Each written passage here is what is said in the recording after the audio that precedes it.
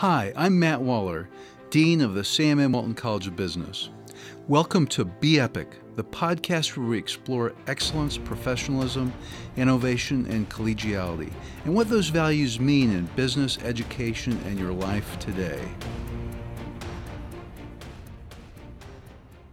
With me today, Liz Wiseman, who's a New York Times best-selling author and executive advisor. And I learned about her because I was just looking at books I wanted to read, and I read the summary of a book, and it's called The Multiplier Effect. And I thought, I like this. And I read it, and I loved it. So I asked Liz to talk to me about it. Liz started her career with Oracle. She eventually worked her way up to vice president, and she was there for 16 years. And now she is the CEO of the Wiseman Group. And she's been doing that for almost 11 years. So Liz, thank you so much for taking some time to visit with me about this. I appreciate it. Oh, well, I'm excited for our conversation, and I'm just delighted that you found the book and that it was helpful. It really is. You know, I was thinking about it more from leaders that I've worked under in my career. And I personally have experienced this where I feel like some of the leaders I've been around have made me smarter, got the best out of me, and others I don't do so well around. And so I actually have been, I didn't know it was called a multiplier, but I've been trying to do that. And again, I think that's why this really struck a chord with me. Would you mind first just explaining what a multiplier is and what a diminisher is? And then I want to talk to you a little bit about the research that you did.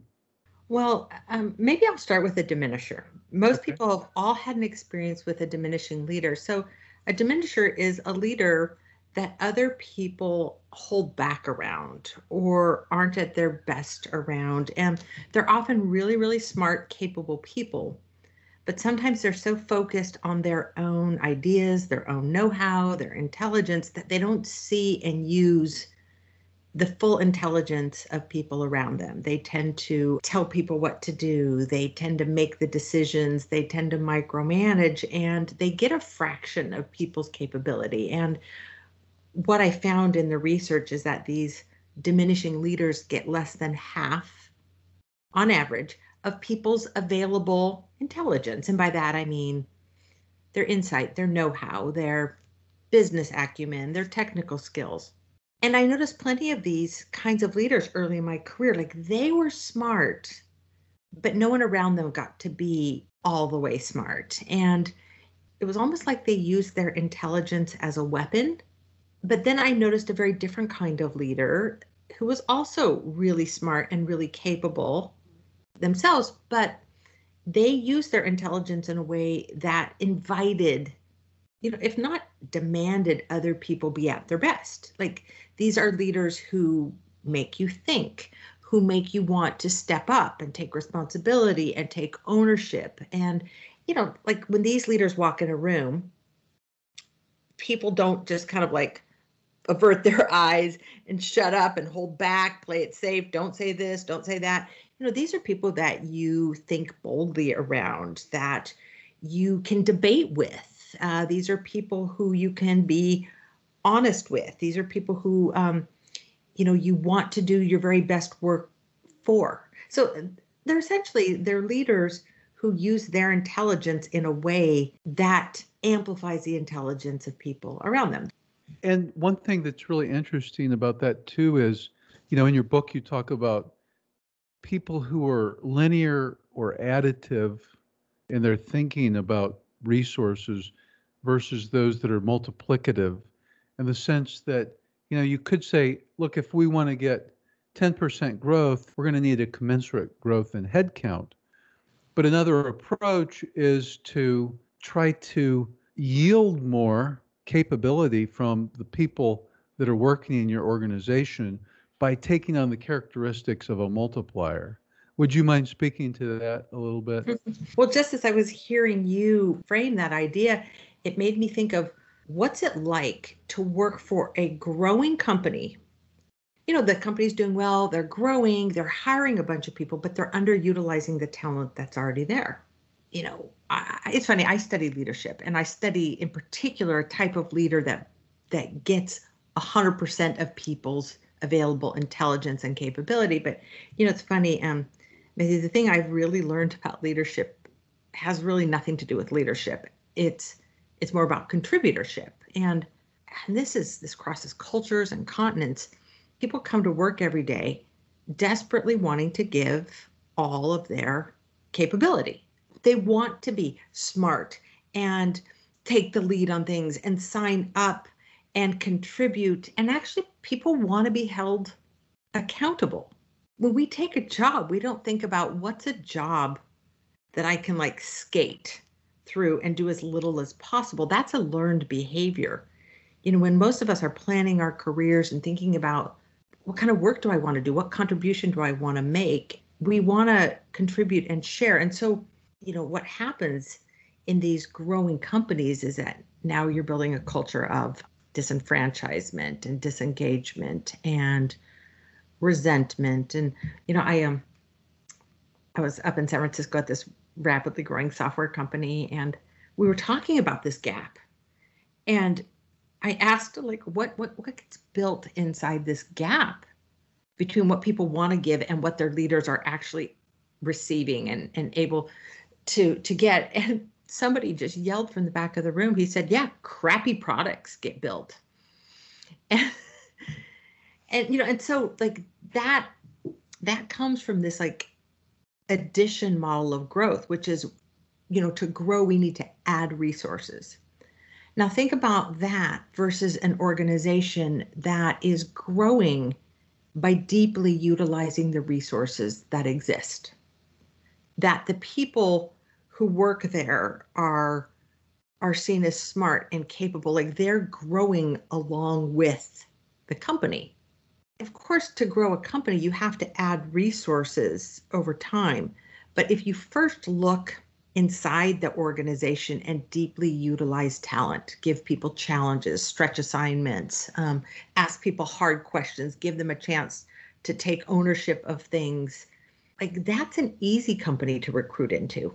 Well, I know that you've done consulting for really impressive companies like Apple, Disney, Facebook, Google, Microsoft, Nike, Tesla, Twitter, and others. But within a company, you can find a wide variety of these kind of people. I was thinking when I was reading through this, one leader that I'm really familiar with, of course, is Sam Walton. I've studied him, and I think he was one of the greatest entrepreneurs of all time for a number of reasons. But one of his top 10 rules for building a business is to swim upstream, kind of going against the norms. And he did that in so many ways. And so, there's stories about early on, some of his executives felt like as we're growing, we really need to get information from all the stores every day. And so they spent a huge amount of money, more than any retailer had ever contemplated, putting in a system that required satellites and dishes to be able to communicate every day. And he really didn't want to do it. But he had been a multiplier. And so people in his organization felt free to challenge him. And they were very confident. And he eventually said, okay, we'll try it. And they did. And it truly set them apart. But it has such a profound impact on the company from a strategic competitive perspective.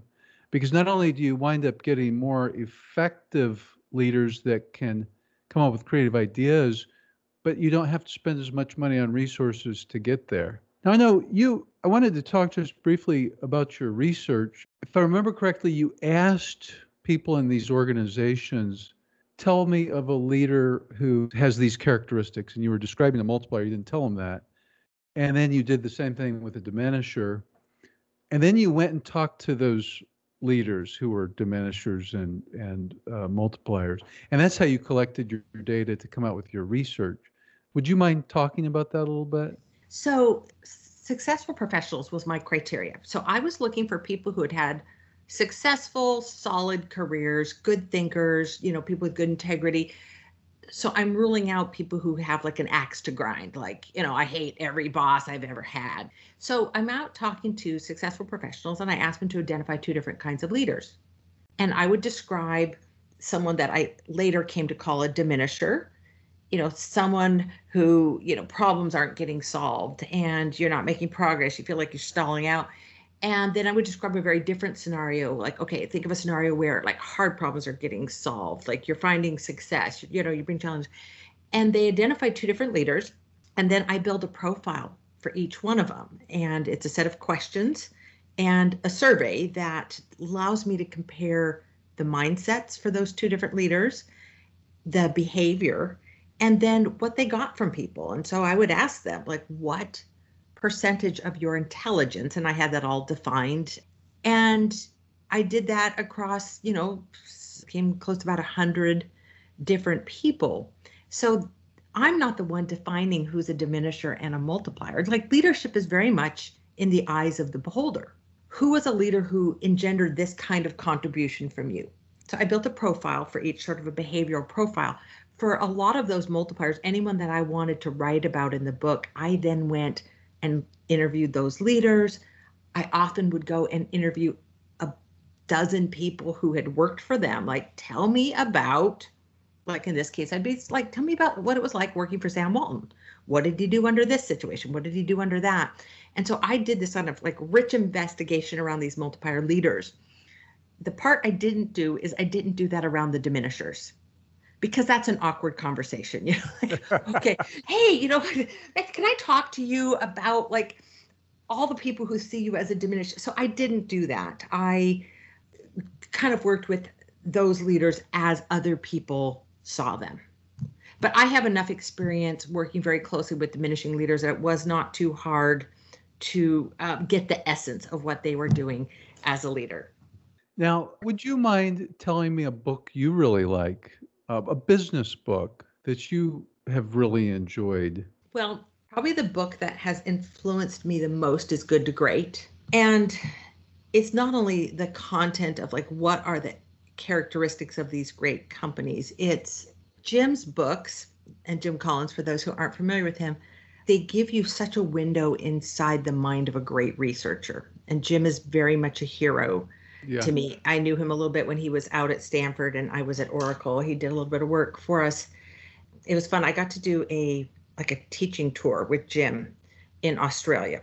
And one of the things I got to say was like, Jim, like you inspired me because you made your research process so clear that I felt I could do it. He really inspired me and taught me through his work how to do a comparison study, how to look at A and B and compare them and see like, how do you normalize as many of the conditions as possible so that you can actually find the differentiators. And that book has probably inspired me more than any other book. And I've read it several times. That is a great book. I noticed, though, Stephen Covey wrote the foreword to your book, which was quite a coup to be able to get him to do that. Know. There's a whole story behind that, but I was so just delighted and honored to have him write the foreword for the book. Yeah, he clearly really liked the book as well. And Seven Habits is another book that has had a lot of influence on me and a lot of people. And it's funny, I was just, my daughter had asked about it, and she's a senior in college and she's going to be heading out into the workforce. And she had asked about it, and I'm like, oh, I've been waiting. Like, what a great chance, because I'm going to give you this book that my mother and father-in-law gave me and my husband. That book came out, I think, the year I graduated from college. And so it was this graduation gift. And it just was kind of a way of thinking about the world. But I said, oh, yeah, let me give you the copy of that book that, Dad's parents gave us. And I couldn't find it. I've loaned it out to someone. So someone's got my copy from 1988, I think. So the Walton College has about 6,100 undergraduates and about 500 or 600 graduate students. And a lot of students are, of course, going to school in this really unusual time. Our students tend to do pretty well in placement because we've got retail and CPG Hmm. which is done well. But it's still a challenging situation. And not just in this time, but in general, what kind of advice would you give to students that are graduating either from undergraduate or graduate programs? Mm. Well, you have just asked a question that has like plucked at my heartstrings and tweaked my mind because I'm in the middle of writing a book right now that is about not about the art of great leadership, but it's the art of great contributorship. And particularly, I've been looking at why are some people so valuable inside organizations? Like everyone brings smarts and capability into a company, but some people play that better than others. And some people find a way to become extremely valuable. And I've noticed this dynamic for a long time. My working theory was it's not a function of intelligence and it's not a function of work ethic. Like those might be present, but it's about a way of working. And so I've been trying to really understand like what are the practices of the most valuable contributors inside organizations, and I'll share a couple. The first is that, the most valuable contributors, they don't do their job. They do the job that needs to be done.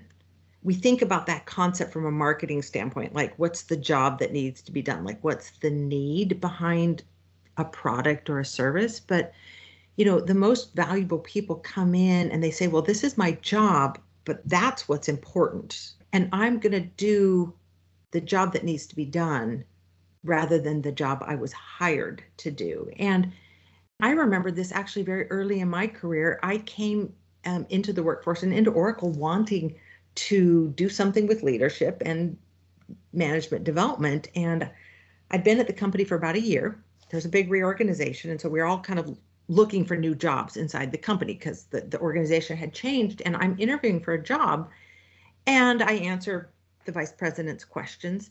And then it was kind of an opportunity for me to share, here's what I think I can do for you and for the company. And so I tell him that, the company's growing very rapidly and that the company, has a lot of new people in management who don't have a lot of management skills. And I could build a management training program for the company. And I'm actually really passionate about it. And he listens to me and he's like, Liz, we're so excited to have you join this group. And it was a new hire training group. He said, but actually right now we have a different problem. He said, we are hiring several thousand people a year right out of college. And our biggest challenge is getting them up to speed on Oracle technology. So what he was essentially asking me to do was to teach programming to programmers, because we were hiring all the top technologists out of the top universities in the nation. I had come out of business school. I was one of the business-oriented people, and he wanted me to now sign up for a job teaching programming to a bunch of nerds. And it wasn't something I had skill in, and it wasn't something I was particularly interested in, but it was funny, even back then at maybe 23 years old, I said, oh, what he's telling me is like, Liz, go make yourself useful. Now, he never said I had to. He just gave me this gentle enough coaching to say, you know what, Liz, make yourself useful. And it's a strategy that I've really adopted throughout my career, which is don't be in love with your job. Don't be in love with your career. Who cares what your major was? Who cares what you were hired to do? Like, find out what your boss has to get done and then go make yourself useful. And it's amazing the impact that you make when you're doing work that's on somebody's agenda. And it's amazing the opportunities that open when you have essentially subordinated your own interests to do what's needed, that suddenly other people start caring about your interests. Like, okay, we asked Liz to do that. She did that. Then it's suddenly, Liz, what do you want to do? Because you built this trust and this track record. So, boy, and particularly as the world right now is turned upside down for almost all of us, it's hard to know, do I just keep doing what I've been doing? Like, what's my role like? It's like, figure out where there's a problem and just go make yourself useful. It feels pretty good to work in that space as well. Thanks for listening to today's episode of the Be Epic podcast from the Walton College. You can find us on Google, SoundCloud, iTunes, or look for us wherever you find your podcasts. Be sure to subscribe and rate us. You can find current and past episodes by searching Be Epic Podcast, one word, that's BEEPIC podcast, and now Be Epic.